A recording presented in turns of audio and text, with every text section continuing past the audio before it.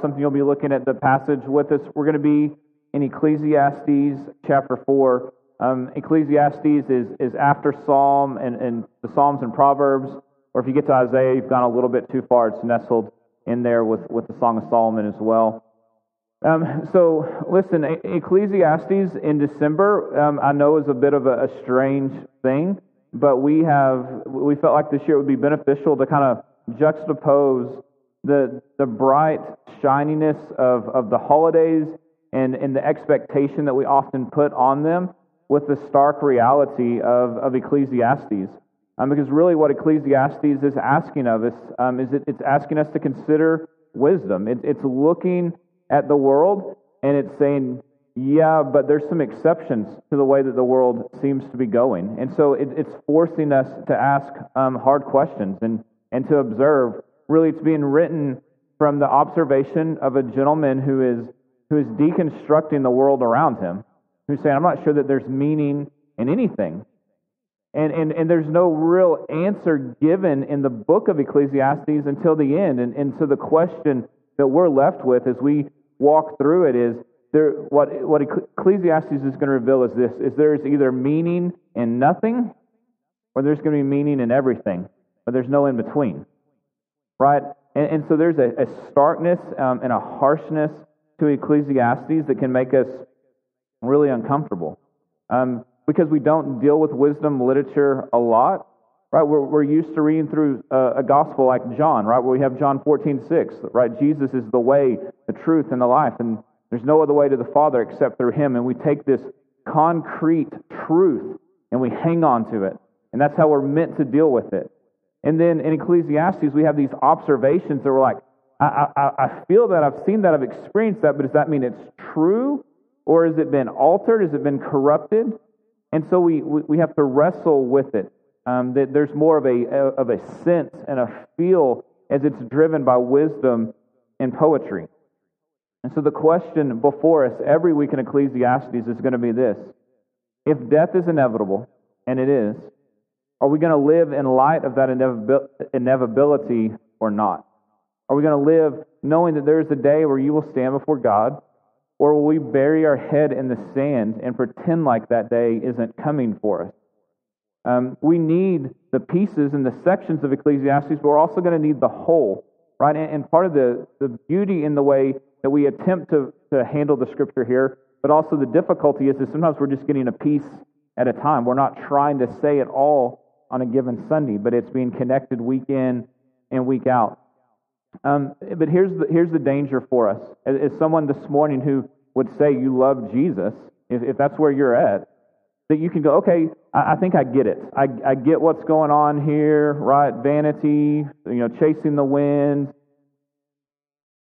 And then we can kind of shut our mind and our ears off. Let me give you an example of this. When we moved to the Middle East, it was shocking to me that I could answer any kind of I could ask a question to any Yemeni I met. If it was a big kind of life question about life or death or religion, and you would get like literally a stock answer. I mean, it was like verbatim, the same thought, the same idea, that they had just been culturally trained to respond, right? And so your mind can even be shut off a little bit because it's like, oh, that's the question, here's the answer. And it was as easy as that. And so we would have to work really hard to try to come up with a way to get behind the question to make someone actually consider and think. Because there was just this tendency to react without thinking. And before we begin to think that we're culturally superior, right, we do this as well, right? We do this at Christmas time, we do this at Easter, right, where we just kind of have, oh yeah, it's the Easter story, here's what it is. It's a Christmas story, here's what it is. We can look at it in culture and say, listen, Jesus is good, right? Sin is bad, and those people are doing it wrong, and we're doing it right, and we can keep from really like clicking our thoughts and our heart and our mind into really pondering and wrestling with what's going on. So this is a little maybe graphic for you, but Ecclesiastes is attempting to grab you by the chin and to point your face back out to the world and say, look at it. No, look at it. It's hard and it's ugly. No, keep looking at it so that you'll look within. and realize it's not just them. It's not just someone else, but it's us as well.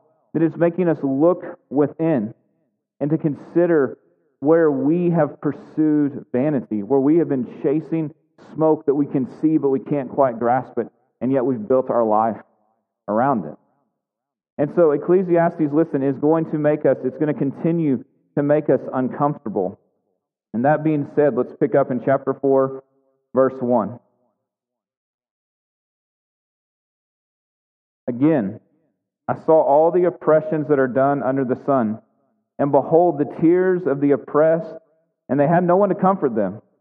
On the side of their oppressors there was power, and there was no one to comfort them. And I thought the dead who are already dead more fortunate than the living who are still alive. But better than both is he who has not yet been and has not seen the evil deeds that are done under the sun. And I saw all the toil and all the skill and work that came from man's envy of his neighbor.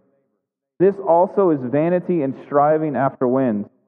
The fool folds his hand and eats his own flesh. Better is a handful of quietness than 2 hands full of toil than a striving after wind.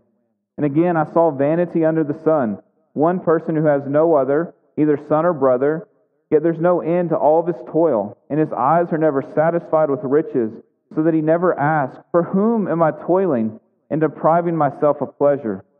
This also is vanity and an unhappy business. 2 are better than 1, because they have good reward for their toil. For if they fall, one will lift up his fellow. But woe to him who is alone when he falls and has not another to lift him up.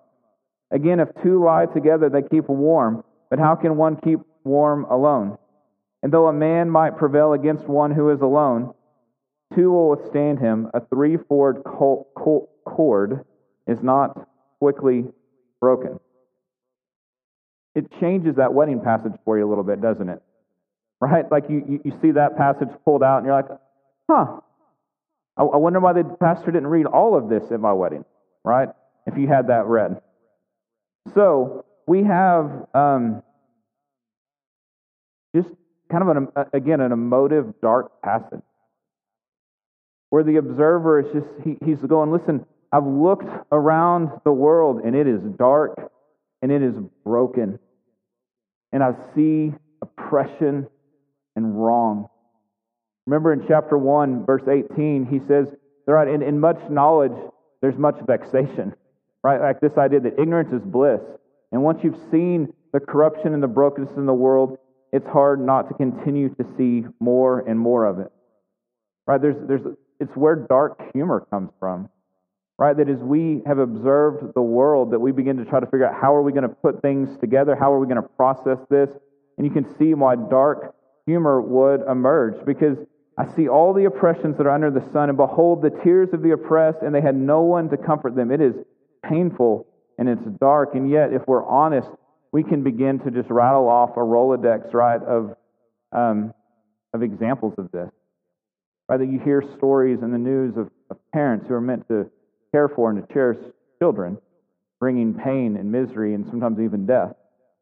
Right, and then the institution that's meant to protect them, right, comes in and brings harm in innocent situations, right? You think of bankers who steal, right, who aren't keeping your money, they're taking your money. You think of those pastors who are meant to shepherd people and to create safety and security, and instead they prey upon the vulnerable. Right? Teachers who are meant to entrust students with knowledge and enrichment and take advantage and harm kids in relationships. Right? Governments who betray their people. Militaries who inflict violence upon their own or tragedy upon others. Judges who don't bring justice, but bring corruption. Right? Like as we think about these, right, you can think in any world, in any job, in any title, in any responsibility where it's meant to be something, and it often is, we also know where it's been corrupted and it's been broken. And we can become overwhelmed with that. And if we're not careful, we can focus only on the negative and only see the oppression. And that's what we see here with the author. He's saying, like, I see it. I see the tears of the oppressed, and there's no one to comfort them. He's being emphatic, He's speaking somewhat in poetic hyperbole. On the side of their oppressors, there was power, and there was no one to comfort them. And he goes very dark here. And I thought the dead who are already dead are more fortunate than the living who are still alive. He's basically saying, because they don't have to see it. They're done. And you'll hear this often in someone who is elderly. They'll say, man, the world is broken and it's ugly and I'm ready to be done. Right? Because I've seen it for decades. And then he goes, you think that's dark enough, he goes even further. But better than both is he who has not yet been born, right? And hasn't had to see any of it. Like that you can just hear the lament in him as he's expressing what he has seen in the world. And it's in moments like this where in sermons I think we often expect levity, right? And I'll make a joke, right? So that I don't have to feel it. Right? Or quickly take us to Jesus, right? So that we can get away from this. But Ecclesiastes is asking us to sit and to linger and to look at it. And it makes us squirm and it makes us uncomfortable a little bit. We want to avert our eyes. And so we avert our eyes in a lot of ways. We can become indifferent. We can become complacent.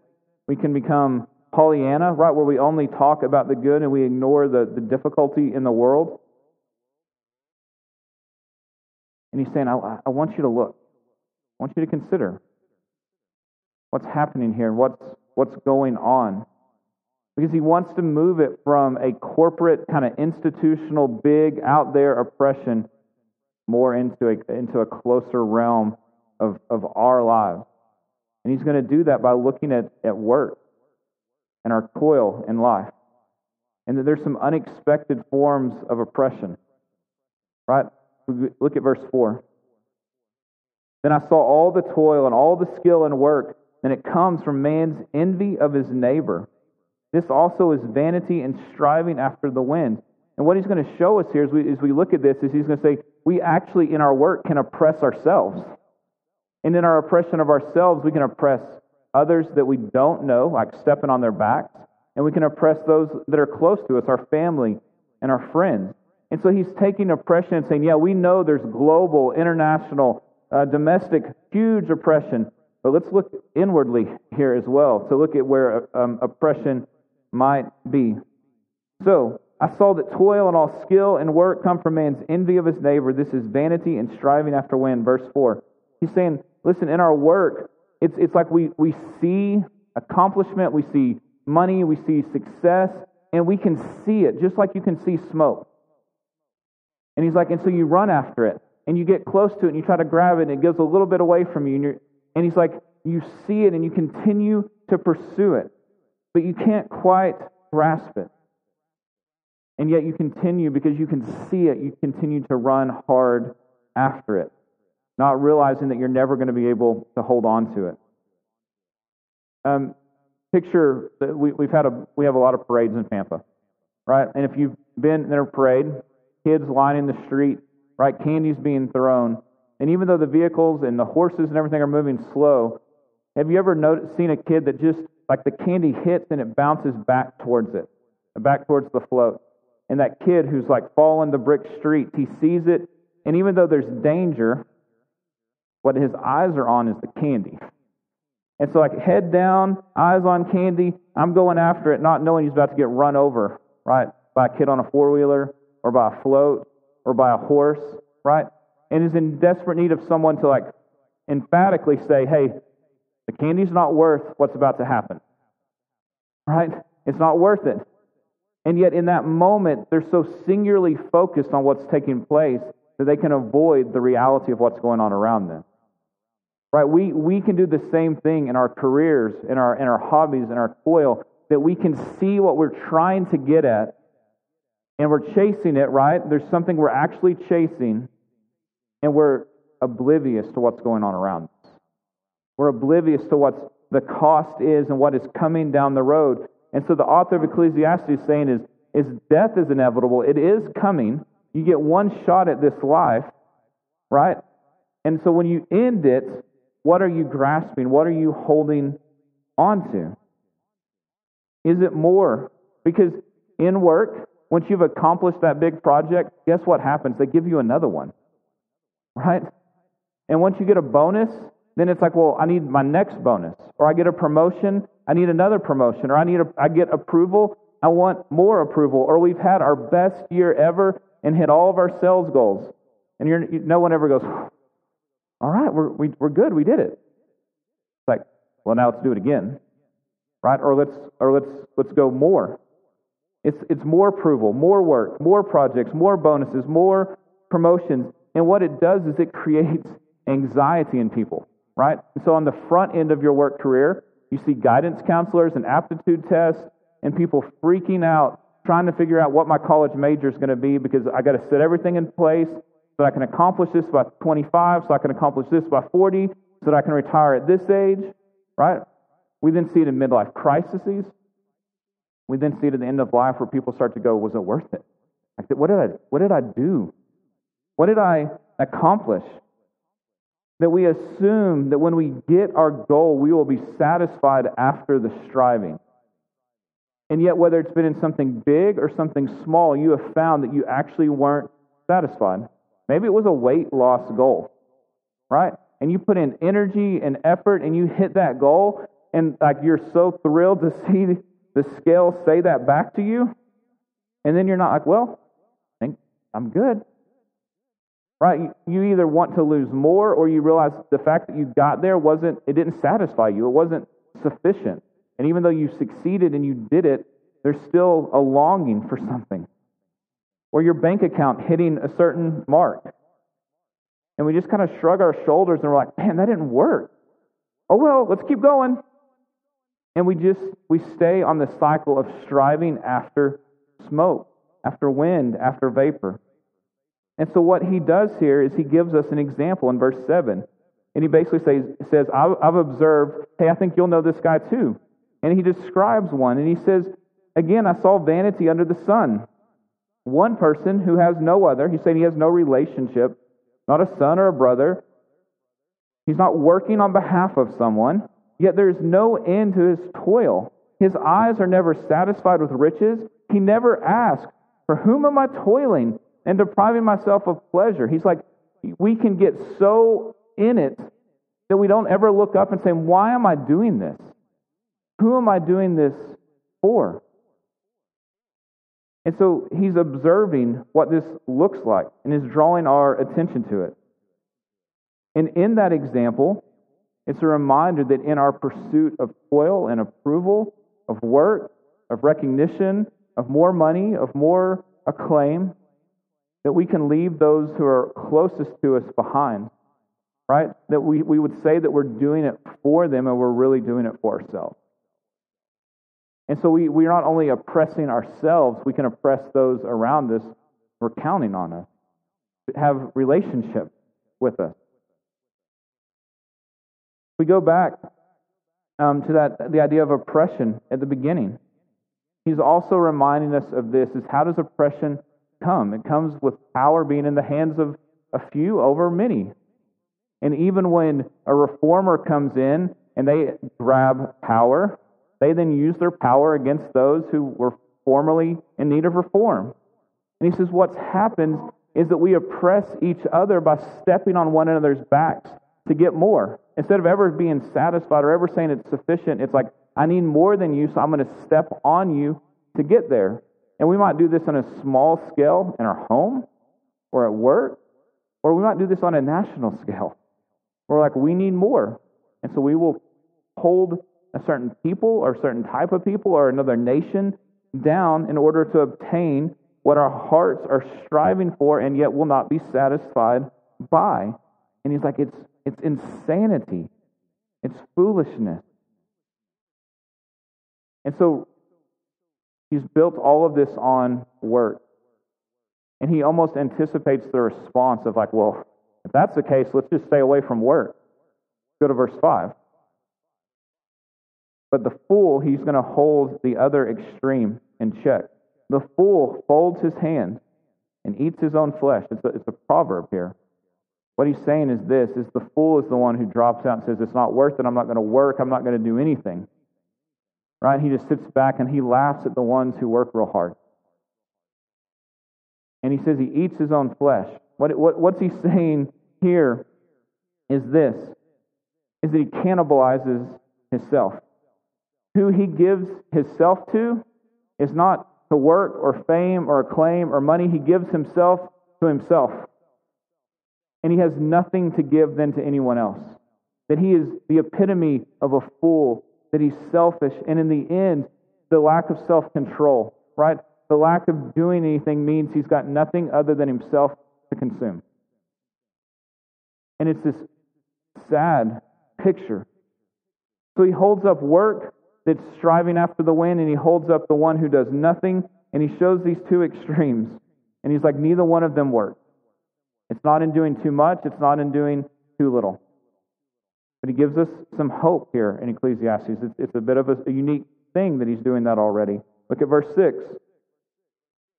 Again, a short, pithy proverb here. Better is a handful of quiet than 2 hands full of toil and striving after the wind. Better is a handful of quiet.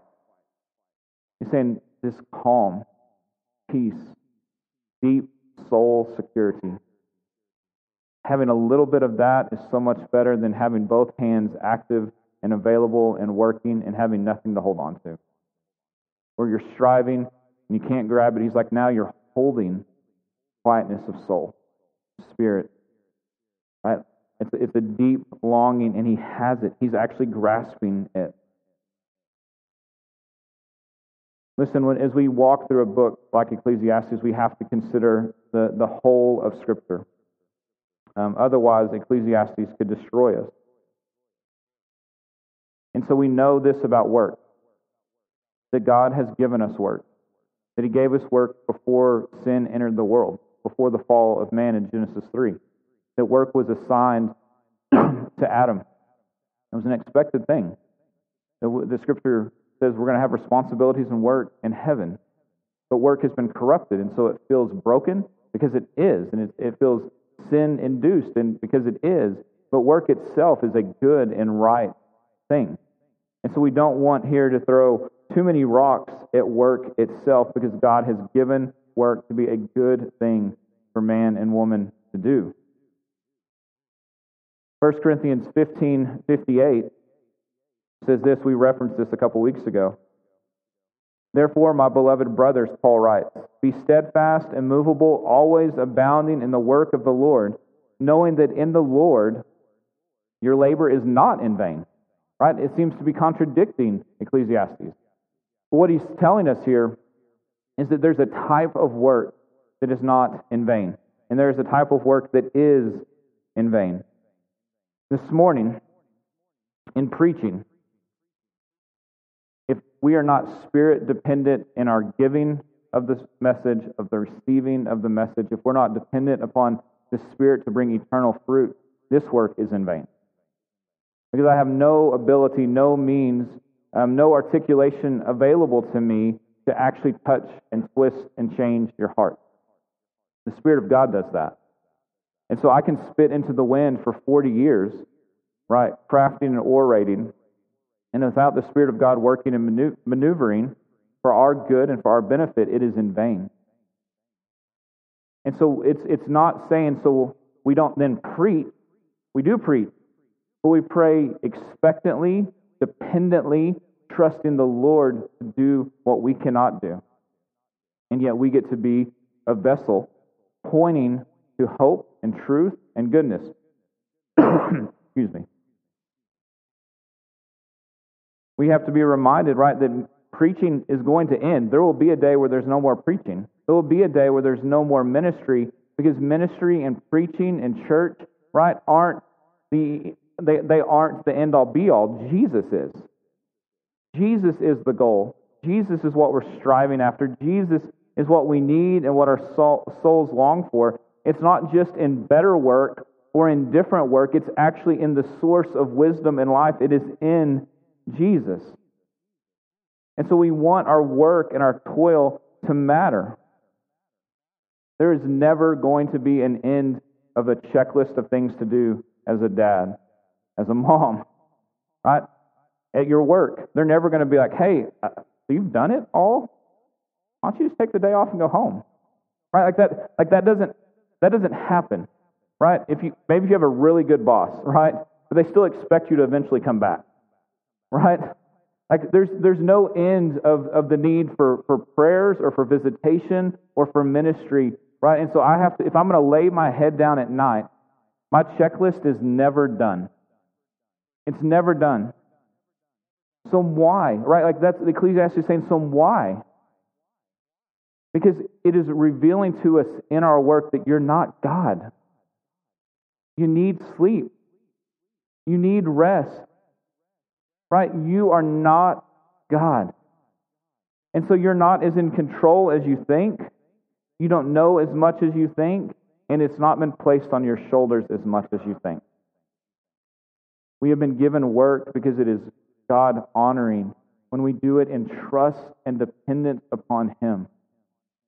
And He brings forth the harvest and the fruit from that work.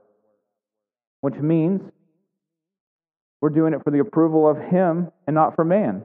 Right? Think about seeing a kid or a grandkid or someone in your classroom, right? And they're trying something for the first time and they're working through a math worksheet or they're writing a paper or they're drawing a picture and it is not good, right? But in no quantifiable way could you say it's good. And yet you can be pleased in it because of the intent and the effort and the trust that they're trying and they're getting better. And so the teacher was like, A+, gold star, good job. Right? Mom puts the picture on the fridge. In several years, the kid will regret that they ever did and be like, why do you keep it? Right? Because they've seen their own talent change. Right? God has given us things to do and to walk in and to be following and pursuing to receive the approval of God, not of men. So why are we able to do this? Why can we begin to leave the mindset of Ecclesiastes and come into this? Because the work is finished. Jesus accomplished it at the cross. You cannot save yourself. You cannot earn His approval. It's a gift that has been given because Jesus has done it on our behalf.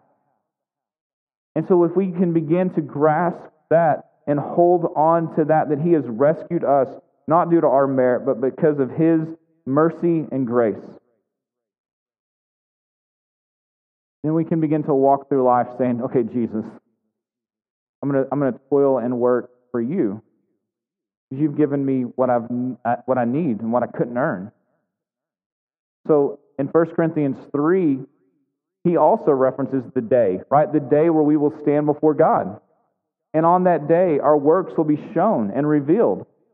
He's also talking like Ecclesiastes. And in that, here's how Paul writes this. This is 1 Corinthians 3, beginning in verse 12. Verse 12.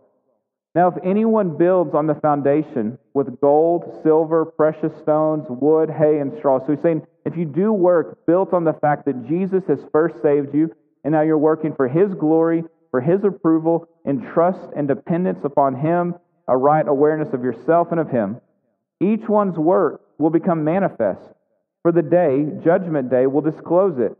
It'll be revealed by fire, and the fire will test what sort of work each one has done. If the work that anyone has built on the foundation survives, he'll receive a reward. And if anyone's work is burned up, he will suffer loss, though he himself will be saved, but only as through fire. So he's saying, listen, there will be a day where your death or Jesus' return will come. You will stand before the Lord, and all that will be revealed.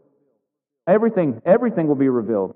And that which was done in trust and dependence and honor of the Lord will be handed back to Him. It will be shown to be pure and good and right. And it will be worship and response to Him, that you lived your life in a way that was trusting and pleasing to Him. And that which wasn't will be burned up and will be shown to have been worthless. So it means, church, that those who have those corrupt institutions, those people who have won in this life and gained approval and power and prestige, it will all be revealed to have been false. There will be vindication. There will be justice. There will be honesty and truth. for them, but also for us. And sometimes if we're not careful, we just want it for them. But it will happen in our life as well. So it's finished in the work of Jesus. He has called us to trust Him in the midst of this. And so the call this morning is not to work and chase wind. And it's not to fold our hands and eat our flesh. It is to live in light of the reality that we can be wise because of Jesus. And we can find this and navigate this middle ground between these two. And trust and depend upon Jesus and oppose injustice and reflect the image of God and go to bed and sleep at night. Right? We can do real work and hard things, and it's not on you to see it accomplished. God is at work, and He's using us as tools in His hands. We see this in verses 9 through 12, right? That He's moving our thoughts off of ourself and onto others. The two are better than one because they have a good reward for their toil. Like it's not just about you anymore. You're bringing others in. For if they fall, one will lift up his fellow. But woe to him who's alone when he falls and has not another to lift him up. He's just super practical. Like if two lie together at night, right? If you're traveling, you're staying warm. Right? If you find an enemy and there's more of you than them, you win. Right? It's just the practicality of quit making it about you. It's about us. He's calling us into community. And so what this looks like is there's no longer this sacred and secular divide in work. We desperately need godly teachers who will go into the school and image the character of God by speaking truth and being people of integrity and pointing kids, right, and caring for them and educating them, right? We need godly police officers who will be out in the streets, all right, opposing corruption, exposing it, and being God-honoring, truth-honoring, trustworthy people of integrity that bring justice. We need judges who aren't corrupt, but are just because our hearts long for and cry out for it. Right? We need people in whatever vocation or work God has given and wired and equipped you for to do it in a way that pleases God because it's been good for all of us. And if you're walking in a way that serves and honors and pleases Jesus, then those around you benefit. And our toil now is not striving after wind that we can't grasp it, but it actually begins to go into the nooks and crannies of the world and begins to change things. And the kingdom of God begins to break forth in this life and in this world. Listen, there's a moment in the New Testament on the Mount of Transfiguration where Jesus pulls back the veil for just a second. And they get to see Him in all of His glory. And what were the disciples' response? We're not leaving. Let's stay here. Like we'll worship, let's just stay. Like they saw clearly, right? And all of a sudden now the parade, it wasn't about the candy, right? It's about the reality of what's going on. They saw really what was going on, reality. When we image God in your job, whether you love it or you hate it, right? Whether it's a job that brings you approval and acclaim or money or not, those things aren't what matters anymore. It's about bearing Jesus as an image in that place. When that happens, the veil begins to be pulled back in the world. The kingdom of God begins to shine forth, and we see oppression and injustice begin to flee because the kingdom of God is coming forth. Right? That is the work that Jesus was doing and reminding us of that He has come. And so when we see Him weeping over Jerusalem, when we see Him sighing and grieving over brokenness and broken bodies, it was because the perfect world has been corrupted, but it won't be forever. And He is bringing to bear restoration upon it. The death of death was in the death of Jesus, breaking forth in this world, putting our enemies to open shame at the cross. The fact that He will one day judge and vindicate and reveal all that is true and all that were lies. Some that we believe right now to be true will be revealed as lies in individuals and in institutions.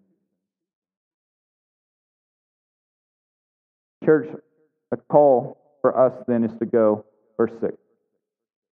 Better is a handful of quiet. He's saying walk wisely. Wisely in this case, seeing that Jesus is sufficient. There is always more to pursue and to grasp financially, and acclaim, and fame, promotion, and approval. And the world will say, go get it, that's what makes you a winner. But quietness is better than two hands striving after toil and not being able to grab it. Wisdom is saying that Jesus is sufficient, that He is calling us to live in light of the truth that He is enough, and that we are to bring light and His image to this world. As teachers, moms, dads, as grandparents, as neighbors, as postal workers, as office workers, as pastors, as CASA volunteers, and whatever God has called you to, that you are imaging Jesus. And it means that you will probably not pursue some things that you could have pursued, but you never would have obtained the satisfaction from them anyway.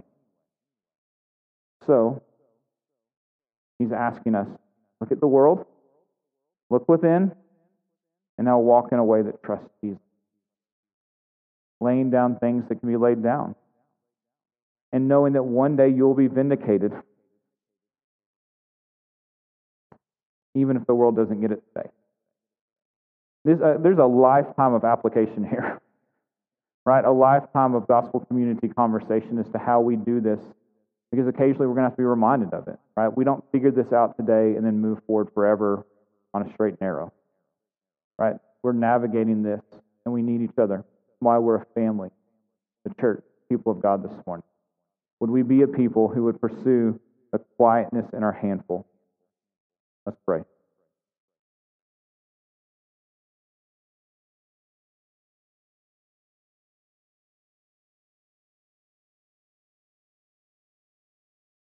Father, would you give us the grace we need to do the uncomfortable work at looking at the world around us, of gazing upon the brokenness, the struggle, and not being too quick to turn to humor or to levity or to just the fact that it's not currently us. God, would we wrestle with it? And then, Father, would we put our hands and our feet and our minds to work, trusting the results and the fruit to you. And so we can give our life so many causes. But would we go to sleep at night knowing that we are in desperate need of you and that we can rest well because you haven't asked us to be God. You haven't asked us to have all the answers. You haven't asked us to fix all the problems. We have a Savior. We're not the Savior. So Jesus, this morning, would we trust that you are? And Lord, would it begin to open up our eyes to a world that, and a life that isn't of striving, but is of faithfully walking through, trusting and depending upon you, gaining your approval. Lord, we need you in this. Give us eyes to see. In Jesus' name, amen.